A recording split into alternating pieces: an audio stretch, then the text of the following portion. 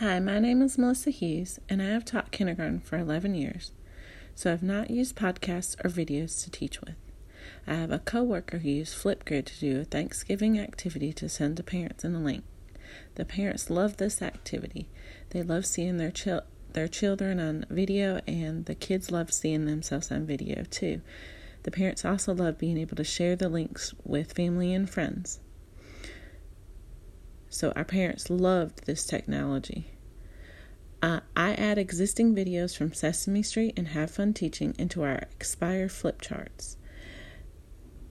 I could see using podcasts and videos to retell journals or publish them for students. My students would love being able to show their pictures and their videos to their classmates in a podcast or video. And for storytelling, this would work great in kindergarten too, as our students love to tell stories and loved sharing them with their friends. I could also see creating some math videos of myself using my math fingers to show for proper counting. I think my students would be very engaged seeing me on their devices, and this would be more meaningful to them knowing that this was their teacher.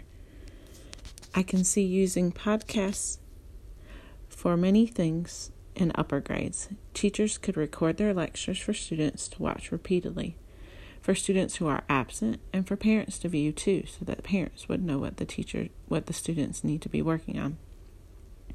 Students can watch and listen to the podcasts anywhere and be doing other things like chores or riding on the bus and already be started on their practice.